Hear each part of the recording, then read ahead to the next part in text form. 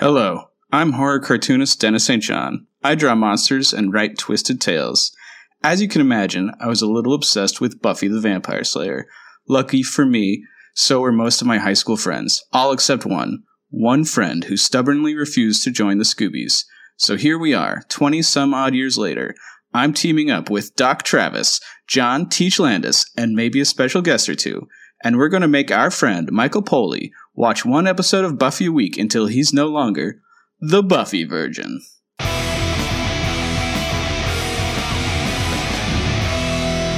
Hey, welcome to Buffy Virgin, a spoiler-free Buffy the Vampire Slayer podcast. We're going to try to get through this one without crying, because it's Season 5, Episode 16, The Body.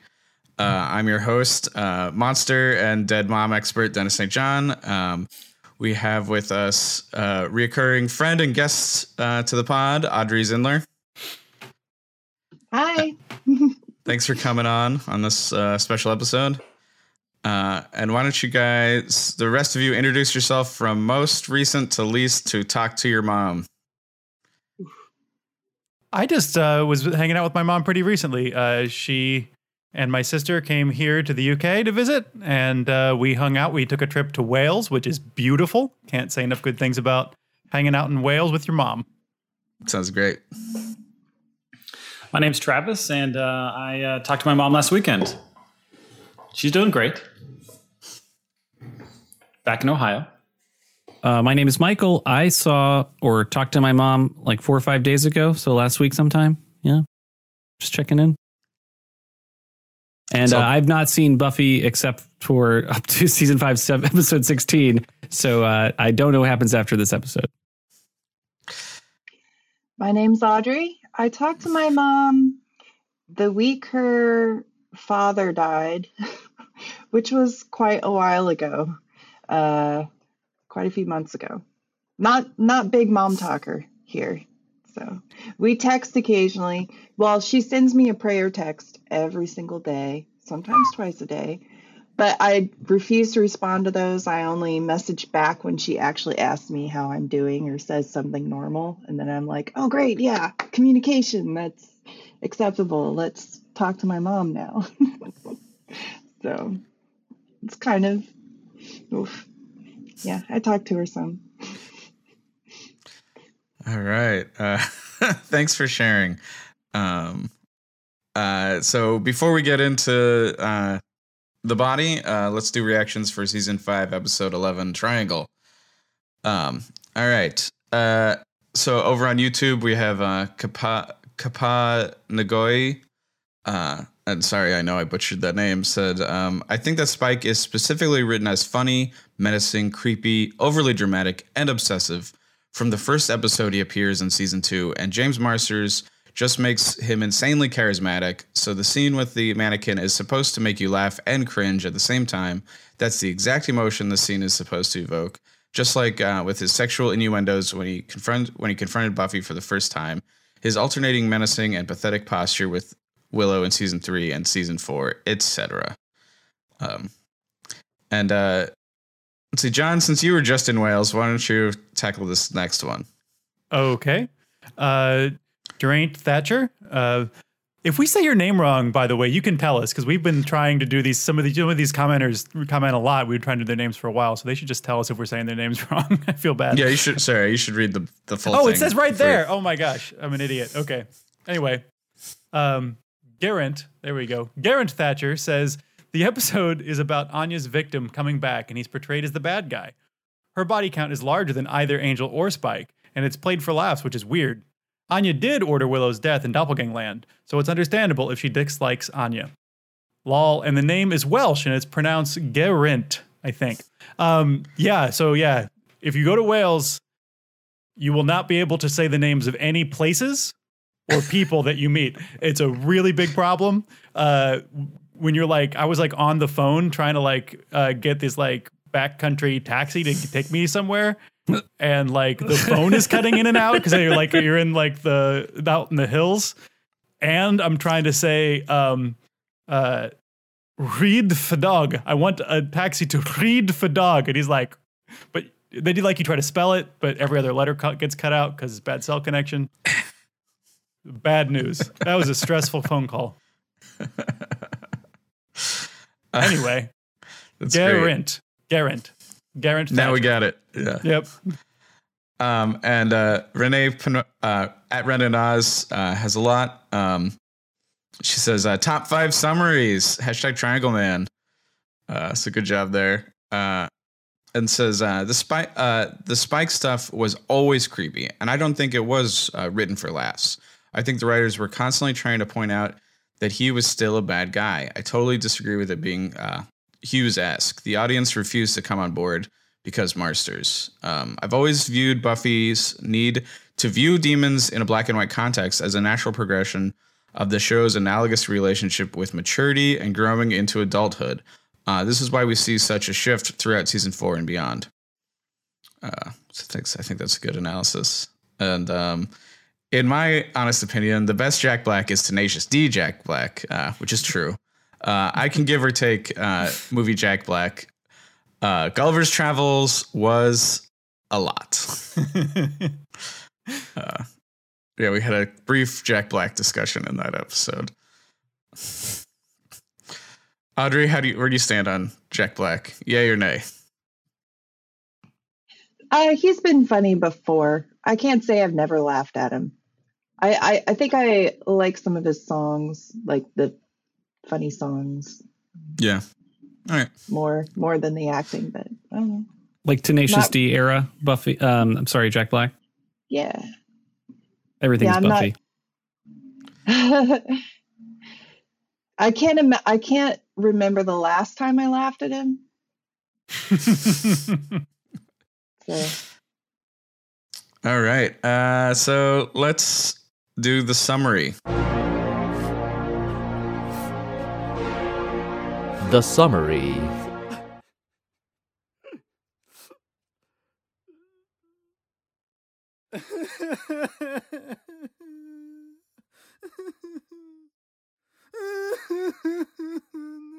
All right, let's do great lines. Great lines. Audrey, start us off. If you can. So, yeah. I just went right out the gate because it's probably the opening scene just gets you really bad. And just listening to Buffy say, Mom, Mommy. It's very psychologically powerful hearing her regress as a child saying mommy. And she kind of, through that whole scene, goes through so many things like denial. And then eventually when she finally says the body, that is like finally making it real. And it's very powerful and very cry-facey. So... Yeah, that was going to be my great line if you hadn't picked it for exactly the reasons you say. I'm right there with you on that. Yeah. No matter how many times I see this, that moment is a lot to handle. Yeah. I picked Willow's freak out of like, why do all my shirts have stupid things on them? Why can't I dress like a grown-up? Can I be a grown-up? I promise I won't talk too much about my own dead mom too much in this episode, but that was like when I was like waiting at my mom's like bed. I was wearing a Mystery Science Theater 3000 t-shirt, and I somehow got like chocolate stains all over it, and I was just like, what the like, am I a fucking baby? Like, you know, like I have chocolate stains all over my like Mystery Science Theater 3000 shirt. So I actually went home. And I drove home and I walked the dog and I changed my shirt. And my mom died on my way back. So she died alone because of my like obnoxious t-shirt choices and then my decision to freak out about it. So sorry. But these are the kind of things I'm going to bring up throughout this episode probably. John, why don't you throw us one? Well, Anya's talking about... I was having fruit punch, and I thought Joyce will never have any more fruit punch. Is one little line out of an amazing speech that I think we're going to talk about more later. But just the whole paradox of Anya being sort of the wisest, but also the most childlike in the episode is a weird detail that is cool and strange and very moving in an odd way. Mm-hmm. It's kind of it mirrors Buffy's opening reactions very well, because Buffy was avoiding saying the word body, and Anya from the very front get-go is like, what about the body? Are we going to see the body? And so they had complete opposite initial reactions on how to try to deal with this and work it out, but they're both in very childlike states of like, why won't anyone explain this to me? That's I think that was a good moment for like Willow and everybody else to kind of get a different perspective on Anya and have a little bit more empathy for her, which is interesting the way they brought that in. I liked when Buffy was in the beginning. Giles had just shown up, and she's like, Giles runs over to her mom and starts trying to do CPR or whatever, and she goes, "Giles, don't! You're not supposed to touch the body." And then like she chokes up because she finally said the body, like what the ambulance personnel were saying, and what the 911 caller instead of my mom, So that was, and that's this crazy moment where she's like, she grabs her face and stuff like that, I think. So, but I like all the other lines too. They're great. And I also really liked Anya's line, so I'll just continue part of Anya's line. "And she'll never have eggs or yawn or brush her hair, not ever, and no one will ever explain to me why." Yeah. It was hard to do great lines for this episode, partly because I think our entire framework of dealing with Buffy doesn't apply well to this episode. Like it's such an outlier. But also because like this episode is so sparse in terms of dialogue. Like there's so many long periods of silence, and for a show that is usually so verbal and communicates everything so verbally and so chit chat, all that. This episode is almost entirely done through like ambient sound and through visual cues. It's a really different episode. Yeah, and there were humorous lines during the Christmas flashback, but like, right? Are those best lines just because they're funny? Yeah, really? Like the band candy. Yeah. It's almost just like about the funny, or pick out the funny as something to talk about, just because the rest of the episode's so powerful. Yeah. And before we jump into that, let's do a quick kill count.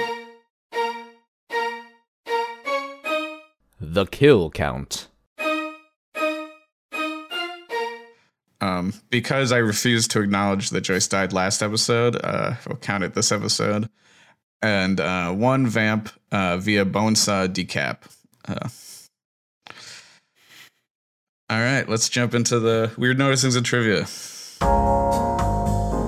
Weird noticings.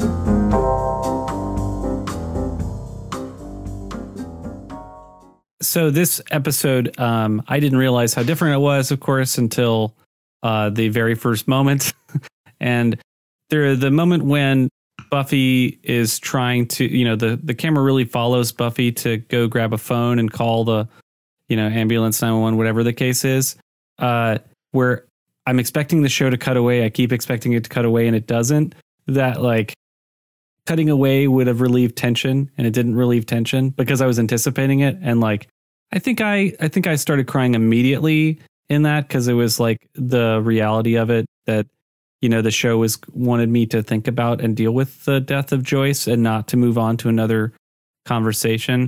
I think I was surprised by that. And that turned out to be very powerful as a scene because of the way my brain associates like how they cut and the movement of the show, and to have that change like in the editing style was very powerful. And the fact that there was no music to tell me what to think and very little sound. Gosh, such a powerful way to open something. That one really got me from that first part. Where, continuing the scene from the last episode where Buffy finds Joyce's body. Yeah, there's these sound effects that they use that just like really, really, really pop in these weird moments. Like there's the moment where Buffy's on the phone with 911 and that car drives by, and the sound of the car driving by is way louder than it would normally be, and it catches her attention. She stares out the window for a second. You hear the kids playing outside, like right after she's cleaning up her vomit. Like you hear the kids playing outside. Even like later in the episode, when the camera sort of weirdly moves out the window to catch Xander getting a ticket, and just like the ambient sounds of the world just keep like intruding, and it's not background. It's like it's just this constant like reminder that the entire world doesn't care about what's happening, which I think is one of the cruel things in that moment. And you know, when you have these moments in real life, is that like the world doesn't stop, and like 99% of the world doesn't care. There's all these little details that keep reminding you of that, and like the vampire is one of those things, right? Just like this reminder that like, nope, world's still going. Ugh, gives me chills. Yeah, I thought the chimes were very surreal sounding during the vomit scene. And just when she opens the door, everything outside is happy. Kids like splashing in a pool and a band and like laughing and just looking at the lighting. The lighting in this whole opening scene is very bright, which is different for Buffy. Yeah, Joyce's makeup in this episode, so good. Those are definitely two things to comment on. I think my favorite part, I think my favorite scene in the whole episode is when Buffy opens that back door and then she looks out and there's this great like moment where she's just lit like 1,000, you know, she's lit with like the whole football field's worth of lights on her. And like, she looks so sickly and so sweaty and pale. Like that's always my mental image. Like if I have to think about, when I was watching this again, I guess I sort of remembered Joyce being on the couch and stuff, but when I had remembered like moments of these episodes, like that's my mental image of the episode. Like, you know, in my mind of like, that's like the most important thing I remembered about the episode. I love the direction on the paramedics in general. I like to come in, they're kind of going the wrong direction. They need to be told what's going on. You know, she's over here. But there's this weird student film vibe that kind of threw me really early when they chose to cut off the paramedic's face. Whoever, you know, cut this or put this together. So they're initially talking to the paramedic, and then like the paramedic is kind of telling Buffy what's going on, and the face is cut off. It's like the frame is like the shot is lowered, so the head is out of frame. There's a screenshot of it in the document if you're. Oh, thanks. If you want to check that out, it's at the bottom. Yeah, so the student film kind of vibes on that one like rubbed me the wrong way, where I felt like what before felt like very artful choices. That one was so deliberate that it kind of like snapped me out of the emotional state I was in. And I was like, oh, I'm watching a show where people are making choices to try and manipulate my emotions. But I understand emotionally what they were doing, you know, is kind of like how detached Buffy is feeling from other people, and the information is not relevant. And, you know, like that same thing with the world, all the sounds of the world, but it's still like, it bothered me a little bit, and I could do without that choice. That felt like it's a little student filmy. In addition, there's some other choices going on where I think Buffy, like characters she's hearing them say something different. Yeah, and like later on, I guess it's later on. Anyway, we can get to that later. But like some of these, some of these choices are just kind of bizarre. All right, I'm going to expose my crazy setup now. I have to. You're going to see like my reality over here. I'm not trying to like, hey. Yeah, anyway, it just felt off to me. And I don't know. What did you think about that choice when you saw it? Did that kind of pull you out of it, or am I being too sensitive to the well, I think you're definitely viewing it from a guy who made a lot of student films. But I feel like this is such a Joss Whedon doing an experimental episode and trying to make a non-Buffy episode, really, or like make so I think, you know, some of those choices land and some of them don't for you, and that's, you know, I guess in that I'm seeing a film, a TV maker, not a filmmaker, I guess, like making TV in different ways, it takes me out in that way where I'm like seeing the hand of the author, I guess. To me, it works. Sorry, go ahead. It works for me too. I kind of remember that moment when I first watched the episode and seeing it when I was much younger, and I liked it. And I remembered, like, a lot of this episode doesn't absorb in when you watch it the first time because you're just dealing with the shock. But in that moment, it's more talking about Buffy and how she's probably just watching the lips move. I guess it kind of put me more in Buffy with that choice of filming, just from nose, lips down, because like you're not really there, you're not really seeing everything. So you're just watching the lips move kind of stuff. And she was kind of absorbing it. She was listening. She repeated some of what he said later. So I don't know. I liked it. Yeah, I mean, your emotional reaction to it is your emotional reaction to it. I think, Michael, what you're saying makes a lot of sense, that like it is a little bit more artistically heavy handed than maybe some of the other things that we see in the episode. And I could see, I can see where you're coming from. But I really, I screenshotted this because I really like this shot. And what you say, like, it's sort of like she's sort of zoning out. She's not quite with him, and it communicates that really effectively. It's from Buffy's point of view. But the thing, and I don't know if this screenshot that I took, it communicates it very well, but what I think is going on in this shot that is really, to me, really chilling is that what's happening is Buffy's she's staring at the space where the body is, and she's staring through this guy's chest. Like, he's blocking her view, but she's staring at that. And it's more clear when you watch it in motion, that's what's going on. And that, just like on a symbolic level, on a visual level, on an emotional level, to me, that really works. But obviously I see where you're coming from. No, it's just the strangest choice.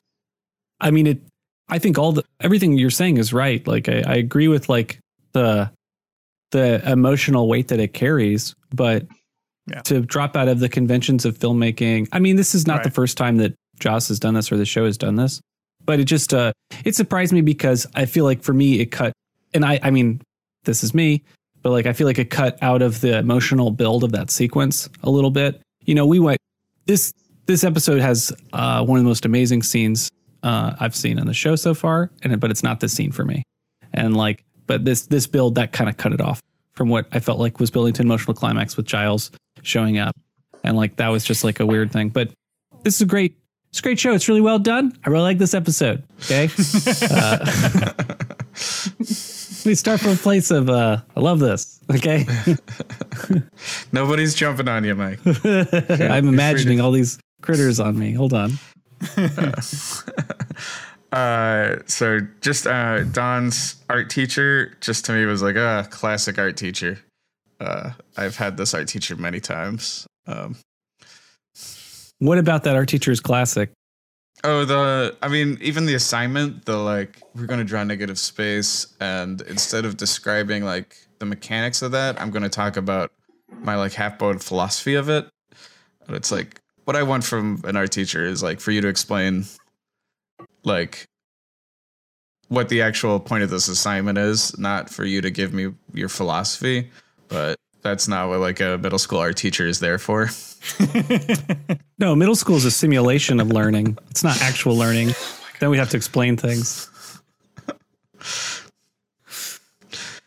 So sorry to this Buffy Dawn scene where Buffy tells Dawn about Joyce, from the beginning of that scene where Dawn is crying in the bathroom with her friend and like fretting about a boy and like looking freaked out, to like this end of this sequence where it's, we're looking from the perspective of the students as like Dawn kind of hits the floor, This is an amazing sequence.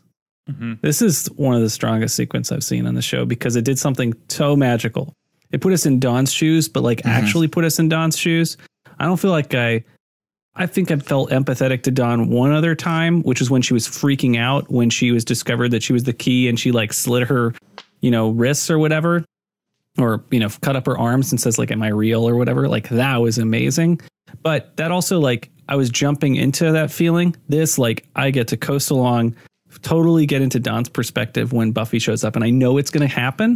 And so the show knows it, but I can take the time to feel like what Dawn's life is like kind of before, the art teacher moments, like painting negative space. There's a boy near me who's identifying with me, and maybe my own negative feelings. Like it just does this great job of getting in that perspective and then twists it. Oh, it's so awesome. It's also really the first time we've seen Dawn's school, and I think the first time since we've seen her write her diary where we followed her outside of the Scoobies at all. So it's like a little glimpse of like her life outside of the Scoobies, The sense of like, I don't want to call it suspense because you know where it's going to go exactly, but like the sense of anticipation in that scene because you know what's coming from the as soon as you realize that she's not crying about her mom in the first shot, you know where this is going. And watching, then you see Buffy kind of like out of focus come in to the shot and kind of like sneak up on her. It's like watching Jaws or something. It's just you can see the inevitable disaster. You can see the inevitable like monster of like the reality of this thing, like just kind of like come and swallow her up. And whip. It's yeah. It reminds me of, it's like a thriller, like a suspense movie, right? Where you like know where the payoff is coming, but you don't want to see it. I saw this Roald Dahl film last night, or this TV series, Tales of the Unexpected, and like guy makes a deal with the devil. The devil, this devil character's like going to cut off his finger if he can't light his lighter 10 times in a row. And like a 25-minute show, and the guy's just going to try and light his lighter, and he's nervous, and people are like, don't do it. I'm like, I can't. The tension's unbearable. The guy just lighting his lighter, and that's how the scene is, just like that intensity. Peter Lorre.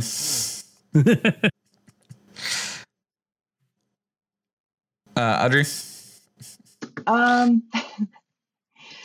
Yeah, this whole scene with, I don't think Dawn's friend is a very good friend because you write in uppercase letters, a foot tall sign right next to the guy. He can look over at any time, and she's angling it and says, he's into you. I mean, it's very embarrassing. A bold, embarrassing move by the friend. Yeah. Definitely middle school level of subtlety. It's a simulation of love. Simulation of relationships. So one of the requests, or one of the conversations we've had on Twitter with at Dingo Action, was we started talking about pre-actions instead of reactions. So like wanting to make comments before we filmed the episode, and I was like, well, the next episode we're going to film is The Body. And Dingo Action was like, I don't actually have anything to say about that episode. But Megan Megatron at Unique Megan had some pre-actions. So she said, I'm sure you'll have noticed, but it's the first on-screen kiss between Willow and Tara. Apparently, the WB wanted it removed, and Joss refused to do that, saying it would be a natural reaction for Tara to do so. Agree, but why wasn't it a natural reaction before now? Yeah. I mean, I'm glad we get the kiss. I'm not trying to poo-poo it, but like, it's also, they've been together a while. This is the first time. Just saying. Yeah, it's kind of crazy that they've been together for like a year. And this is the first kiss. Yeah. Yep. Wow. And it's not really noticeable in the episode because you're not. It's not presented as a big deal that they kiss. It just happens because. Is it because it's like not a sexual kiss? Is that why we're allowed to have this one? Oh, maybe. So when Willow and Xander hug when they see each other, I really like just Tara and Anya like being awkward during that period. Like, they don't know each other well enough. What do they do? What do you do?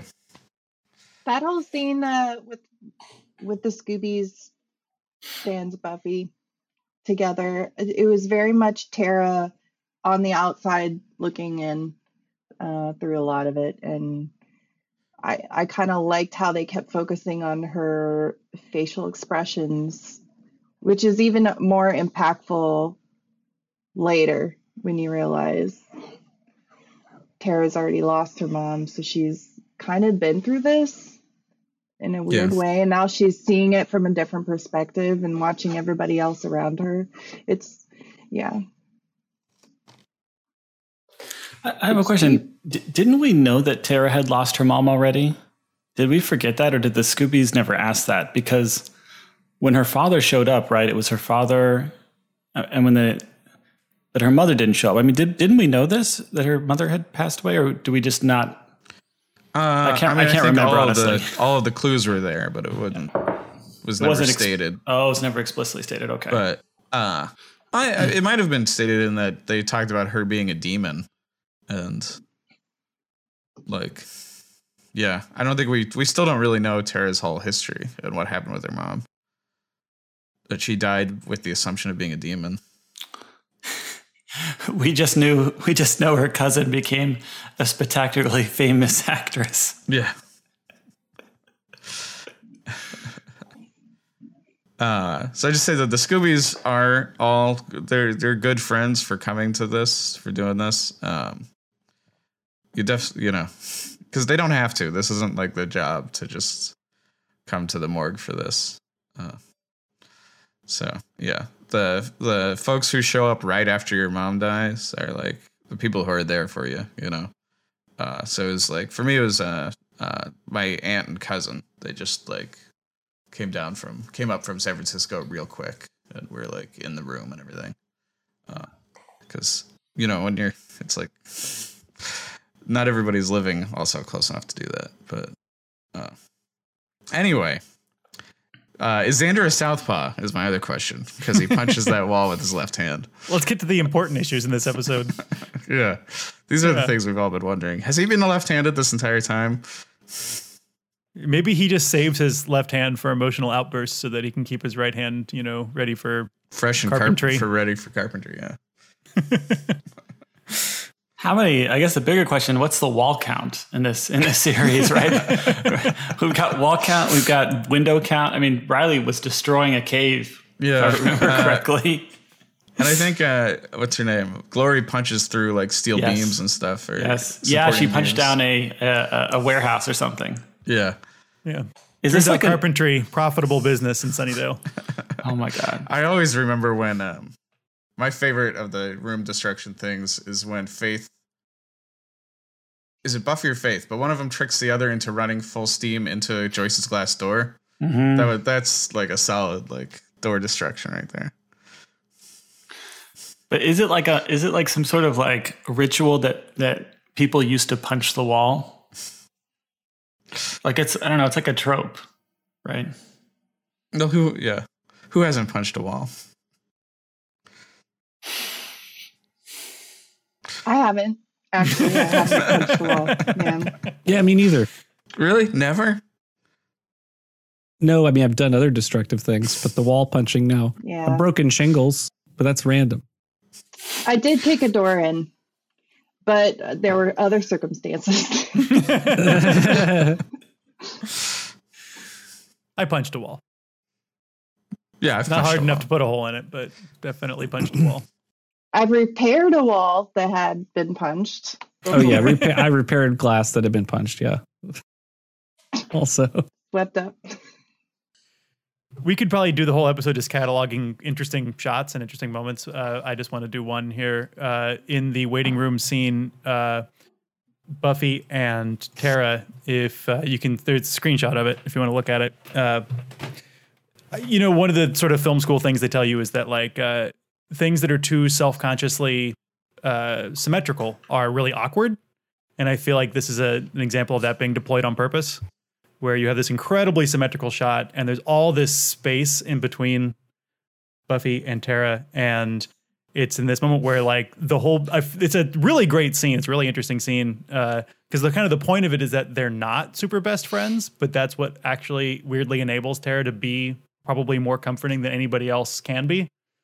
Like, she shares her own experience, but the fact that it's at a distance and the fact that they're not super best friends, somehow makes it work better. I don't know. Anyway, really like that shot. I also liked how in that scene, she just kind of dropped off. She didn't finish her sentence.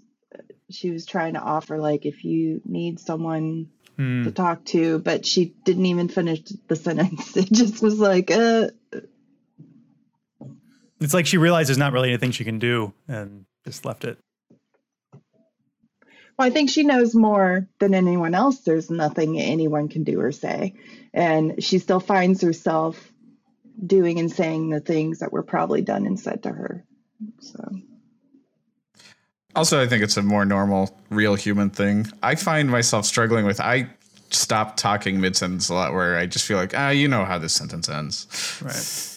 You get it. I don't have to keep using these words. Okay, this is maybe the wrong time for this. I don't know. But did the actress playing Joyce have another show to be on? Was this planned all along? I mean, clearly it was seeded earlier with the brain tumor or like having Joyce go to the hospital. But like, did she also have an exit strategy? I think it's been planned since at least season 3. I know from like interviews with Christine Sutherland that she wanted to leave the show at season 4. And I think she moved to France or something. And that Joss told her, like, you can leave for season 4, but please come back for season 5 because we're going to kill you. It also sounds like talking with like the way she talks in interviews, it sounds like she felt pretty done with acting. Like she said she almost quit acting before she got the Buffy job. So she definitely wasn't moving on to a new show.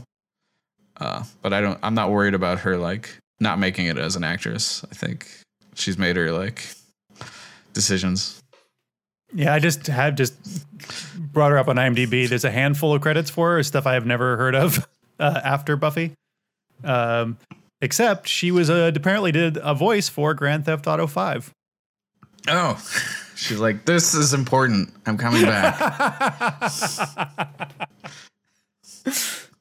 Well, now I got to replay to listen for Christine Sutherland. Yeah.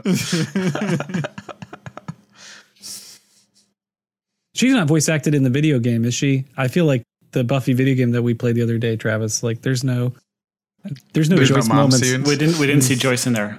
No, it's all Giles yelling at Buffy to shoot at the vampires. Yeah. Use the crossbow. There should be like a Joyce timer, like get back home before Joyce notices you're missing.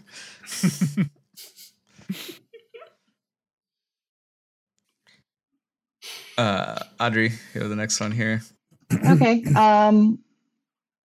So I did also like the transition into the morgue when both Dawn walks in and when Buffy goes in, because the lighting again just changes. It's very cold, very cool colors, like a bluey white light. Nothing warm left in there at all. The lighting in the morgue is great. I thought it definitely changed the mood. And I did think that it was kind of nice for Buffy to have a break and fight a vampire because that's a tough day, and to give her something to fight probably, gave her something to do. Yeah, I felt like in the scene, I feel like in that scene where the Scooby Gang is together and like Xander punches a wall, whatever, like that whole scene felt like, oh man, this next scene should be them fighting vampires for no reason. But like, it's not what happens. Yeah, it was definitely a little bit satisfying to see a monster appear in this episode. But that was one of the more scary vampire appearances too, because Dawn's all by herself. Why she decided to lock the door behind her, like going in, and just like, that's a good point. I never thought about that. Why is there even a massive bolt so that you could lock yourself inside the morgue with the bodies? Like, why is that even an architectural consideration? This is Sunnydale. We need locks. If I have to be a devil's advocate, if you're recording, would they be doing autopsies there in the hospital morgue? If they're doing an autopsy, maybe you don't want anyone interrupting because you're recording it. I don't know. I don't know. Does Travis have an answer for this stupid question?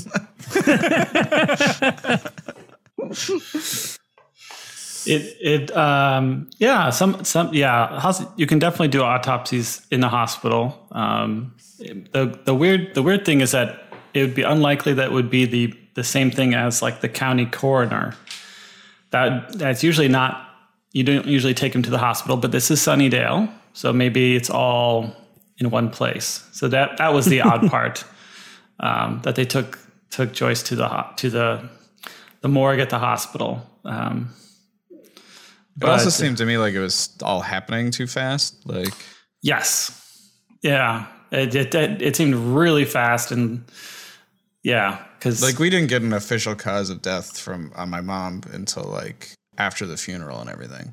But yeah, it was all way too fast. That was one of the inconsistencies, but also like the year-on-year turnover of staff in the morgue. If there's just vampire attacks that occur randomly, like you couldn't keep that staffed. People would have just died. Yeah. Oh, for sure that the hospital, that the people doing those know about vampires and have like a vampire like. Yeah, but they didn't have any stakes around. If they knew about vampires, there were no stakes. Yeah. That's where they hire so many interns. There you go. That's how they get through it. Just a lot of interns. Yeah, like anybody's accepted for this intern program. I like how the vamp got beheaded. That was great. Oh, yeah, that's a much more brutal way. It was so satisfying. Yeah. I know that makes me sound like a monster. Well, I'm full up of just stabbing a wooden stake in somebody's heart. I mean, she had him pinned on the ground and it was great. Yeah. Oh, this is interesting. I watched the episode in black and white because watching it in color was just too distressing. So I turned down the color on my TV, so it was black and white, and it was very satisfying and a lot easier to watch. I've heard of people doing this to make their phones less addictive. That you set the screen to black and white so that supposedly you don't get the big dopamine hit when you look at your phone. But you're saying black and white for less emotional impact when the emotional impact of your media is just too much. Did it work? Yeah, I mean, there was lots of episodes where I just couldn't watch the screen. But it cut out a lot of the visual noise, which is great because there's not a lot of audible noise. So it was like a really chill episode.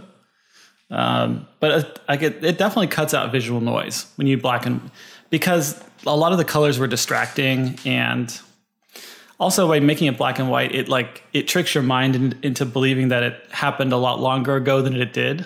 Huh. So at least in my mind. So you can trick your mind a little bit, so it's less it helped you disconnect.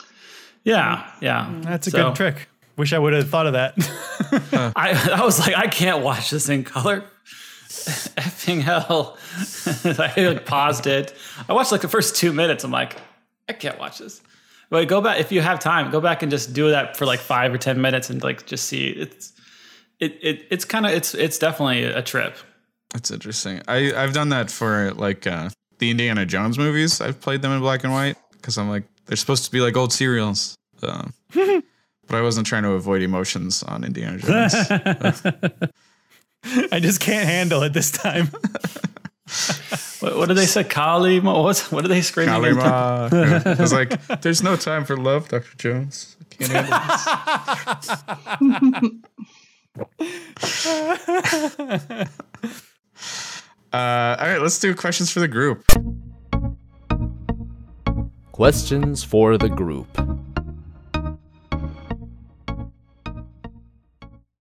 We already answered Mike's first one about are you a wall puncher? 2 of us are, the rest of us are not. Yep.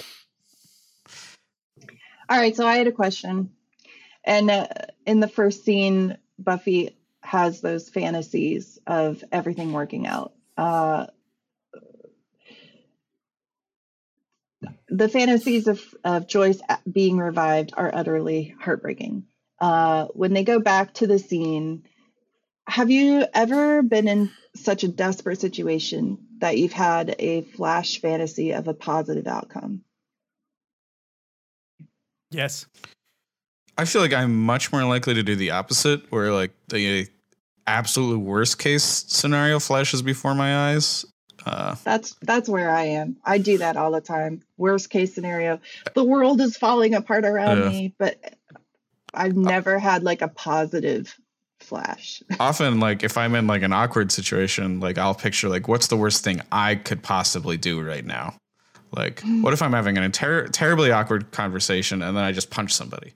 That would make it so much worse.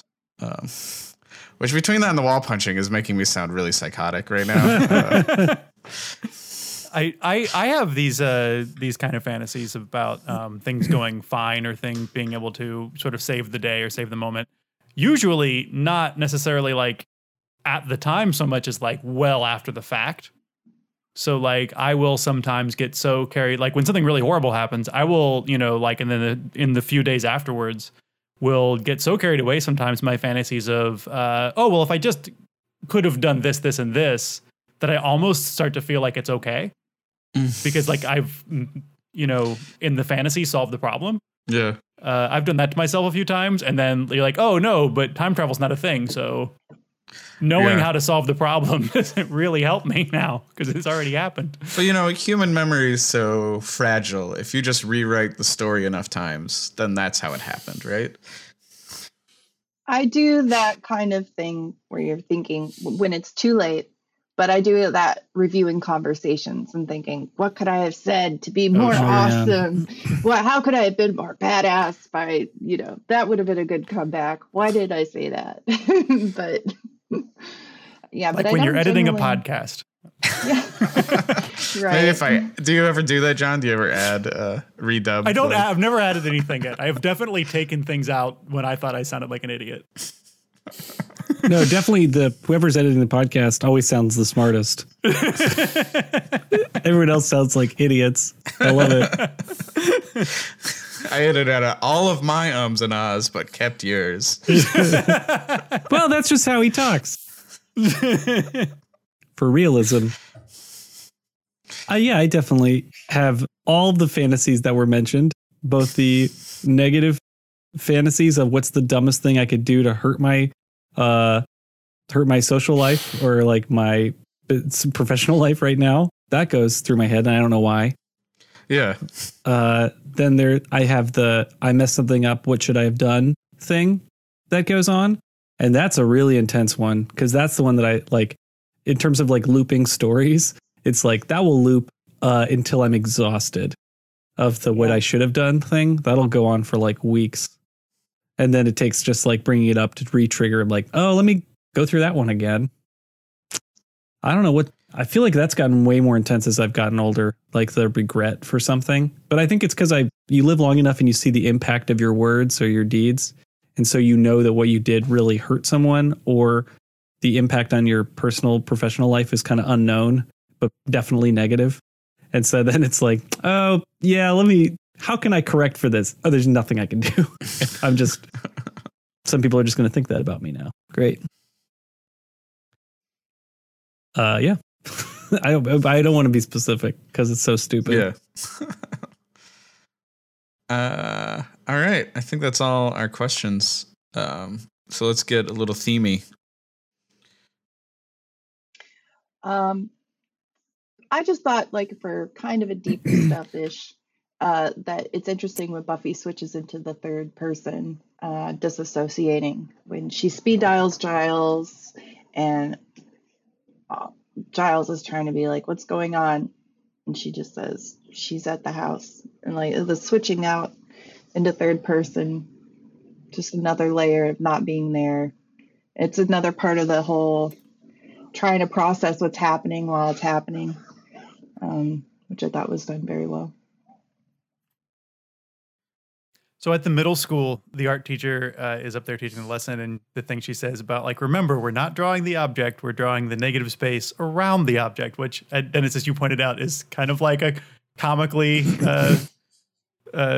middle school art teacher thing to say. But I do think that is a little clue as to this episode's maybe aesthetic strategy for depicting tragedy, which is that it never, I mean, there are moments of just the actors doing, I think, a remarkable job most of the time, just acting out grief and horror.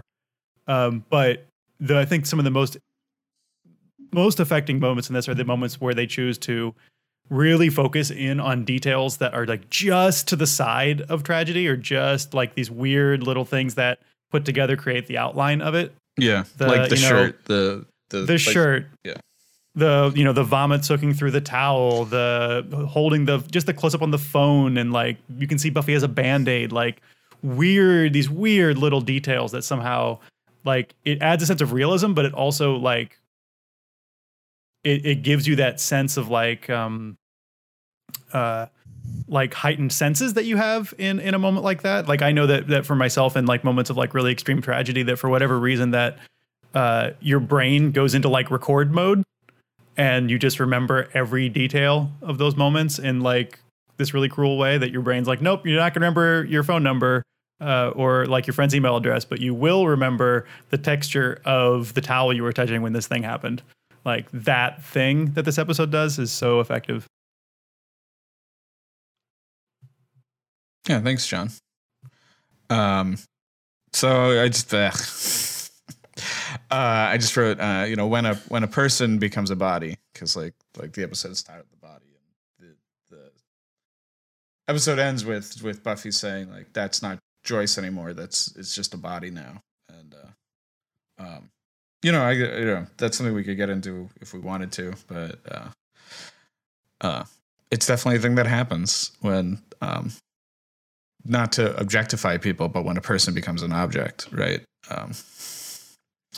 And the thing that's strong about like Joyce's body, it has such a huge physical presence in this episode, like her face and the makeup and the show constantly comes back to shots of her body, which is really intense. And I don't know, it's just like by the time my mom died, she was so small that it's almost like her body already like stopped to exist at that point. Like when my dad came into the room after she had passed, he sat on the bed she was on because he didn't even see her body because it was like so small and almost invisible. So it was like almost the opposite of Joyce, where it's like her body has incredible weight that was like throughout.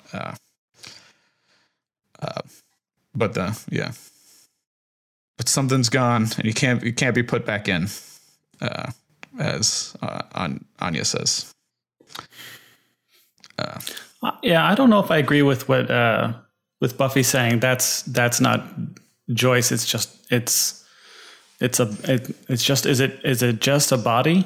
I don't know the exact word. I don't know. Yeah, I don't know. That's kind of harsh. I'm not sure I agree with that sentiment, but I think every person is going to have their own sentiment for how they would deal with death. So, but I wouldn't think that myself. That's not how I think about it. But how do you think about it? Well, just sorry, that's putting you on the spot. Well, I wouldn't necessarily sort of disassociate a person from their physical, body, but someone can be passed on, and that person is still right there. I'm not sure I get what the wordplay that Joss was going for. Like, I'm not sure I understand the point of that wordplay.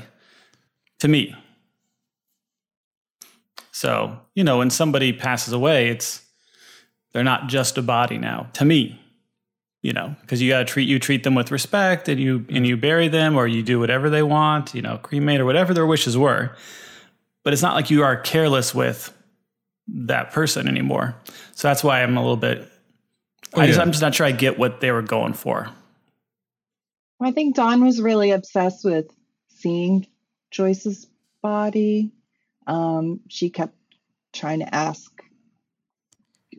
like, she was not ready to believe that it happened, that Joyce was actually dead.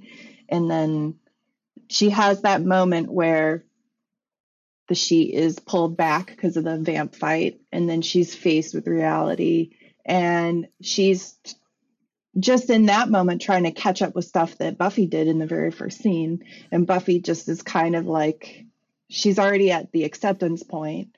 And I don't know if it's that she's like throwing it in Dawn's face or trying to help Dawn come to reality. She's like, she's not there anymore. That's just the body, you know. I don't know. I kind of came about it that way of like Buffy's already had time to accept, and Dawn is just starting to needed physical proof to see and try to accept. Yeah. I feel so eloquent on this episode. Join the club. Mhm.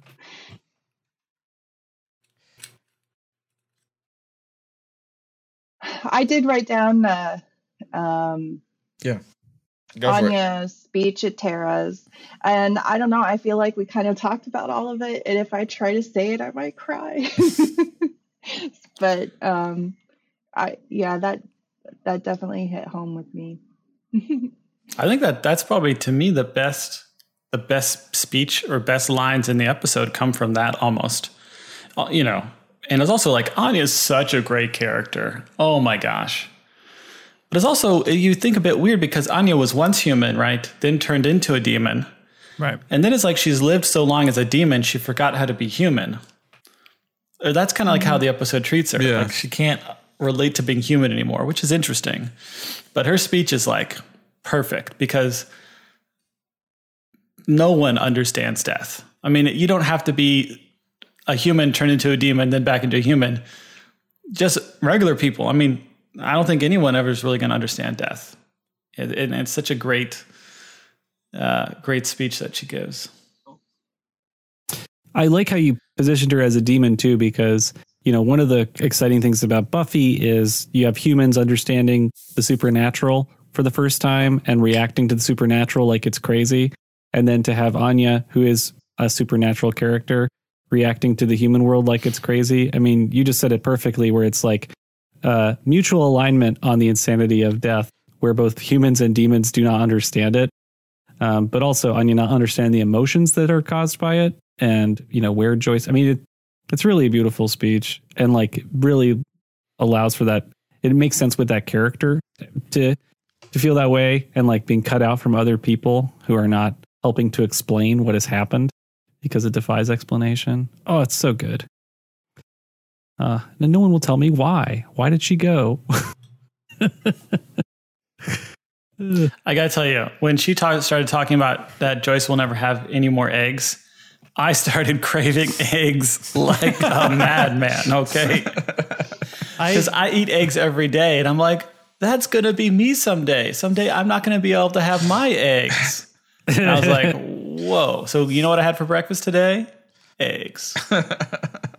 What'd you do? Scrambled? Yeah. Well, yes. It's like a sloppy scramble. I always have these morbid thoughts that are like, one day when I watch the movie Willow, it will be the last time I watch the movie Willow. And I probably won't know while I'm watching it that it's going to be the last time I've seen it. I may have already watched Willow for the last time. No. You've seen plenty of things for the last How many time. times have you watched Willow? Not even that many. It just, But that's the one movie. That's it. or anything. At some probably not Willow's. I'm not that sad about that. I could never see that again. That's okay. But someday I'll watch The Measure of a Man for the last time, or some other Star Trek episode. Stupid Daikini.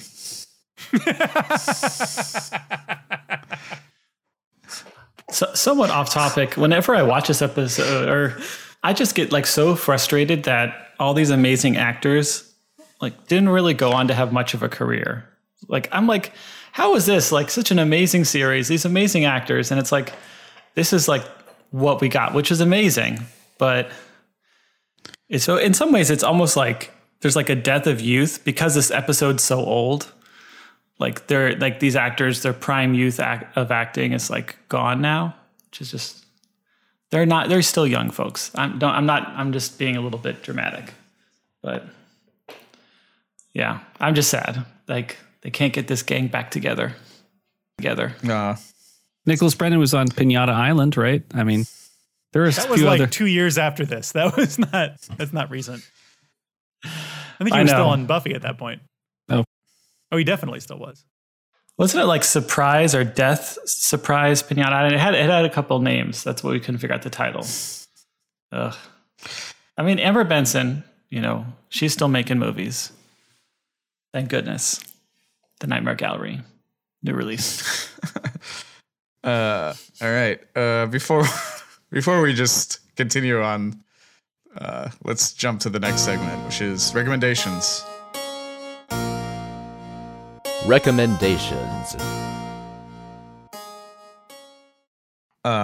So there is like so much dead mom media. It is in fucking sane. So instead of Thriving me recapping all the dead mom media that exists, I'm just going to recommend a podcast called "Don't Tell the Babysitter Mom's Dead," which is hosted by Brittany Ashley, who is the co-host of Angel on Top, which is the Angel podcast that spun off from Buffering.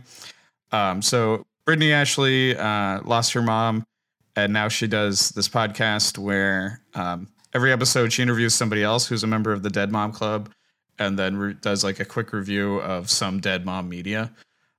Season 2, episode 2, they did Buffy. And I made the mistake of trying to listen to this episode on a plane. And then I started ugly crying, like the kind of like pain in the throat where you can't stop it crying in my flight, like on my seat. So I had to walk to the bathroom. I had to turn off the podcast and walk to the bathroom and be like, "Wah!" to get the shit, So it's a good podcast. I like it. I recommend it. And then I don't want to recommend any Dogma 95 movies, but I just wanted to like briefly talk about them a little, just because I feel like even though the body is not obeying Dogma rules, I feel like it's influenced by them. Because Dogma 95 was a set of rules for filmmakers that Lars von Trier created, right, John? Yes, when he was drunk. Yeah, that was to bring like naturalism and realism back to cinema, and to like attack the studio system or some pretentious shit.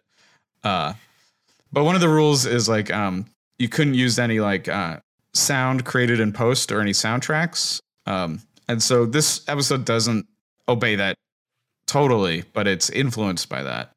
And another is like no artificial lighting. The lighting has to be what would be there on the set. And just the extreme lighting in this episode feels like it's playing with this. This movie is this episode of The Body is definitely not a Dogma film, but I think it's taking some ideas from it. So I just thought it was worth mentioning. But I can't really recommend a Dogma movie, honestly. There's some good ones. Do you have any? Festin, The Celebration. That is a harrowing movie to watch. Really difficult, but it's good. I mean, it's a good movie. Also, there's another one called Resin, which I think doesn't get talked about enough. That one's really good. Cool. I haven't seen that one. Thank you, John. Yep. I have a possible episode recommendation because I just finished.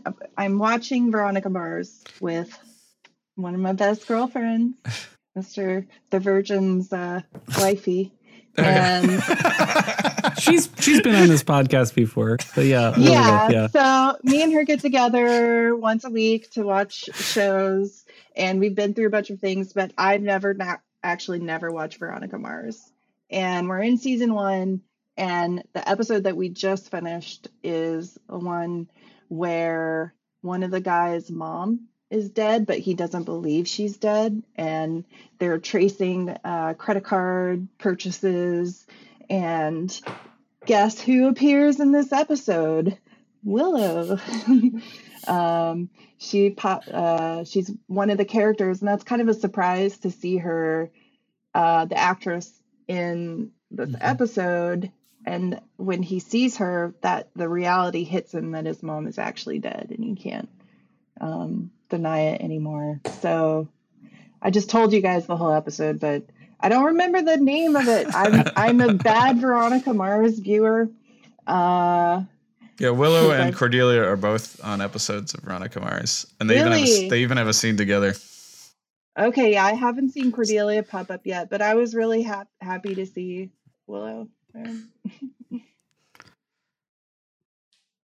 Cool. I'm also going to recommend Hereditary and Midsummer, which are two kind of newer horror movies, both directed by Ari Aster, that both deal with grief in really interesting ways. They're both really good movies by this upcoming, like, good director. I'm definitely going to follow them with, or him, I think, with his next movie. But they both deal with, like, somebody loses a parent or more in, like, the beginning, and then follows that sets the trajectory for the rest of the way. And they both, in very different, interesting ways, have people dealing with grief, because there's 1,000 ways to deal with grief. But they're also horror movies, so they have, decapitations and other things. Grief with decapitations. Hooray. And bears. We had one in this episode. Yeah. No grief story is complete without a good decapitation. All right. So that's recommendations. Why don't we move on to predictions?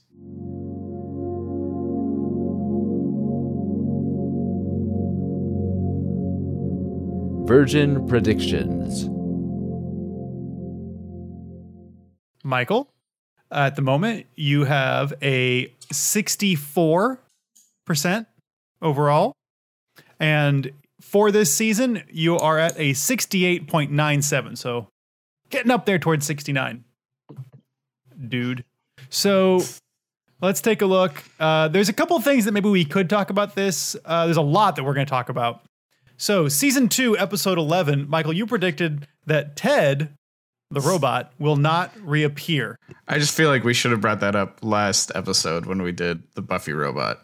Because Ted got brought up, and I think we forgot to bring that up.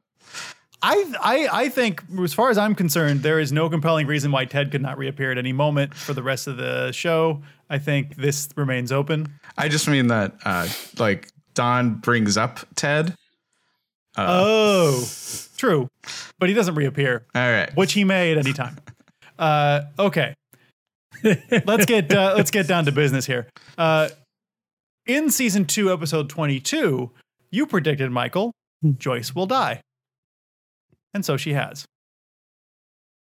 Congratulations, Michael. Your prediction is confirmed. Are you happy? Monster. I anticipated this reaction, that I would be that stones would be thrown at me because of this prediction, because I made it so with my predictions. And also, you predicted that Giles/Joyce will not coordinate further on Buffy's schedule. You predicted that in season 3, episode 6.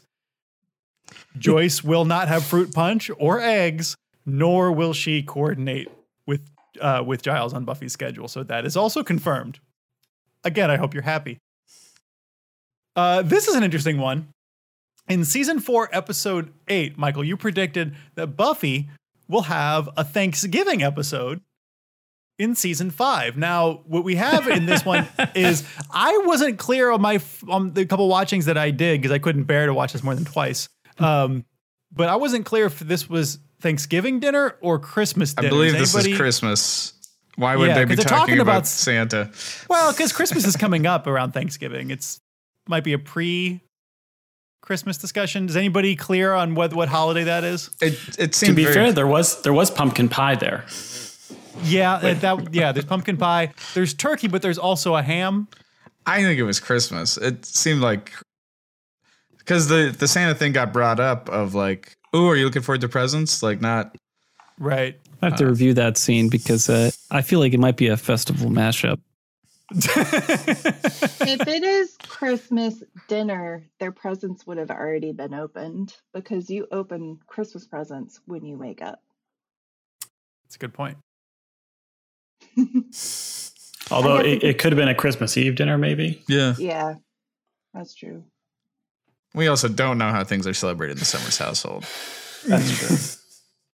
So I would call it denied, is my feeling. Is anybody? Are you watching this right now, Michael? Is Mike reviewing this in real time? I am right now. Any definitive clues? Do we want to pause while you There's watch Christmas decorations fucking everywhere in this scene. This is Christmas. Yeah. There's little Santas in the background here. Yeah. Okay. So in that case, There is no more Thanksgiving. I get you. so this is not Thanksgiving. Okay. So it's denied. So it's denied because if this is already a Thanksgiving is flashback. past. Yeah, Thanksgiving is fast. Thus, this is denied. Although it does bring up an important part for our international audience, which is you can eat pumpkin pie at any of the fall or winter holidays without it being weird in the US. Okay. Season 4, episode 10. Michael, you predicted that Tara and Willow will kiss. And they have. So that's confirmed. Well done. It's amazing. It took more than an entire season for that to be confirmed. Okay. Michael, as a separate prediction, you predicted in the season 4 recap that Tara and Willow will kiss on camera in season 5. So they kissed. They kissed on camera. That is confirmed. This is a ridiculous episode to be getting kissing bonuses for, but and the next one I highlighted because I think we missed it and should have done it when they did the teleportation spell. Oh, I see. So, okay. So the prediction that Dennis is referring to here is from the season 4 recap as well, and it is that Tara and Willow will do a combined spell that will break the world in a good way. How does the teleportation spell break the world, Dennis? It definitely breaks the like power levels of like fighting anybody. It like breaks fighting. That's not my intent though. I think I was intending like a more consequences. I mean, there are consequences for that. Like Willow has headaches, nosebleed, something like that. But I was thinking like the way that the last season 4 ended, you know, with the crazy like dream episode, something. It's not about intent. It's not about intent. We went over this. True. It's Never mind. the literal Right. interpretation. I think that it's hard for me to see that this breaks the world. That doesn't work for me. To me, it's like if a spell is so powerful, it breaks the way that fighting in the show has always worked. Then that's breaking the world. Okay. It's not creating new dimensions or anything. It's just like, I see your point, though I do not agree. Travis, do you want to be the tiebreaker vote? Or actually, Audrey, you get a vote as well, being on, of course. So, Travis, what's your vote? And this is about some spell being a world breaking. Yes. I don't know. I got to think about it. Okay, this, Audrey, this is do a you chance wanna, to do you give wanna... Mike more points. I know that's what you want. I like helping him out, but I don't remember the specifics of the spell. So I am a bad Buffy viewer, even though I've watched it Okay, at so least 5 times. I don't remember this particular. You're abstaining from this. Then is that? Yeah, I abstain. I can't say positive Okay. or negative on this one. Okay, so Travis, it's up to you because I'm voting leave it open. Dennis is voting confirm it. I think we should just leave it open because there may be a future spell that breaks the world more. Okay, all right, that is left open. Okay, season 5, episode 4. Michael, you predicted that Joyce is going to die of non-supernatural causes. This is a super prediction. So that is a total so far of 7 prediction points that you got out of Joyce's death. This is like a record for you. It's a buffet. I hope you're comfortable where your points are coming from. Well, I mean, this is Congratulations. look. I knew this was coming since the 12th grade. Okay, you guys wouldn't stop talking about this episode. I knew she was going to die. All right, taking advantage of the past. Correct me if I'm wrong. I think we were in college. By the Oh, time maybe it this was came out. college. My bad. Yeah. Whatever it was. 13th grade. I think it was 14. 14th. Okay, so with all of those, several confirmations and just one denial, Michael, your accuracy has risen all the way up to a 65.02%. You got a full percentage point in your overall accuracy. That's amazing. And your accuracy for the season shot right past 79, all the way up into 71.43 for season 5. So this is like I think this might be the most you've gained in a single episode. Well, this is the first super prediction, right? To like come back. It's maybe the first one you've confirmed. Yeah. Yeah. This is a really exciting moment. Thank you all. I have more predictions, and I have another super prediction. So, clearly, we are going to get a Santa Claus demon episode Prediction 1. Prediction 2, Joyce will get a funeral. Prediction 3, Angel will attend said funeral, Joyce's funeral. 4, Dawn will go on a date with a monster. And my super prediction, maybe this is too obvious, but Buffy will attempt to bring Joyce back to life. I believe you've already predicted that. Have I? You have. You can predict it twice. No, Buffy- that's foolish. Buffy will try to resurrect Joyce, which was a super prediction, season 5, episode 14. I can't help it. It just... I don't think you should double up on super predictions. That seems crazy. Although you can. I think it's within the rules as far as I'm concerned. It's a bit rule breaking. Okay. Michael, don't do it. Don't do it. Change it up. Change it up, Mike. Recant that one. Make a You've different already make predicted it. Make a different super prediction. Yeah. Give the man a break. All right. So then super prediction, I'll change that around. Super prediction will be Joyce will get a funeral. Okay. Oh man, this is just the contentious people on Buffy don't get funerals joke. Well, also, I love the prediction that Dawn will go on a date with a monster. I mean, I really hope that Dawn doesn't end up going on a date with Faith, because then we're going to be back into bad territory. Oh shit. Just for the readers know, I did put Faith in my new zine Monstrous Mugshots, which is mugshots of monsters. Oh, that's Exhibit A. That's Exhibit A for Mike. Dennis, the moment you publish that is the moment you're going to get a subpoena for that evidence. We're going to retry this. Also, for the listeners, one of Mike's predictions recently is that Amy, the rat, has not been keeping up with school. I would not expect the rat to be keeping up with school, but I think that's a fairly safe prediction that you've got going on, Mike. But I don't honestly remember. Yeah, Mike's been really good about this, keeping things interesting because, if he just wanted to go for the points, there's nothing stopping him in theory from just predicting the obvious. Buffy will get punched, another vampire will die. Oh, yeah. Sure. Right. Giles will clean his glasses. I mean, I'm curious about what's going to happen next for Buffy and Dawn, because without the anchor of Joyce in that household, what's that household like? I mean, I think Buffy will take possession of the house, continue to live there. I mean, she's been out of the dorm for a while and living with Mom. It's almost like the writers had already agreed this was going to happen. So I think they're going to continue living in the Summers house. Oh, I mean, I could say prediction would be Buffy will never move back to the dorms because she's not. So I'm going to put that prediction there instead of attempt to bring Joyce back to life. Buffy will not move back, never move back. Let me make it more exciting. Never move back to the dorms. So you're setting another prediction that we literally have to wait till the end of the series to confirm or deny, maybe. Well, she's going to live in Mom's house. I'm a little concerned, though, about her paying the mortgage, though, but I don't think the show cares about that.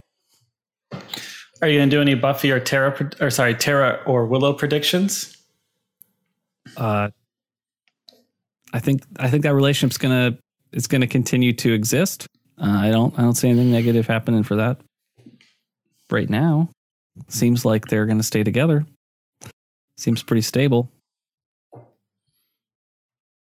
Stable and sweet. I'll tell you what, if Anya gets between them and fucks things up, Anya's out of the show.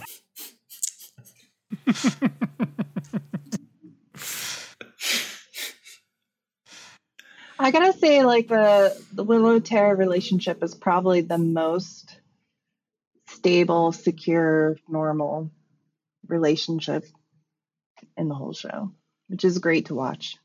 I don't know. Buffy Scott was pretty serious. Keaton is key. Keaton is key. Which one's Keaton?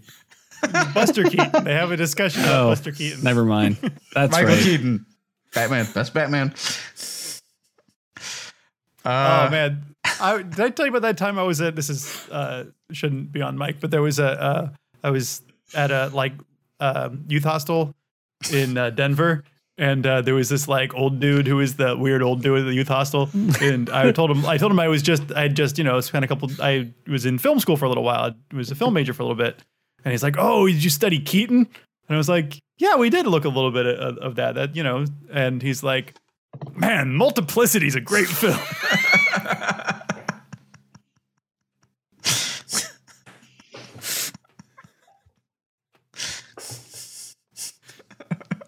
That's definitely one of the like high watermarks of cinema. It's like it's like not even a particularly good movie for Michael Keaton. Like that would have been the time for a perfect spit take. I mean, if someone asks like, "Oh, you were in film school, did you?" and then boom, like that's a great like introduce just random AWOL film choice. I love it. That's a fill in the blank joke. There's not a lot of those.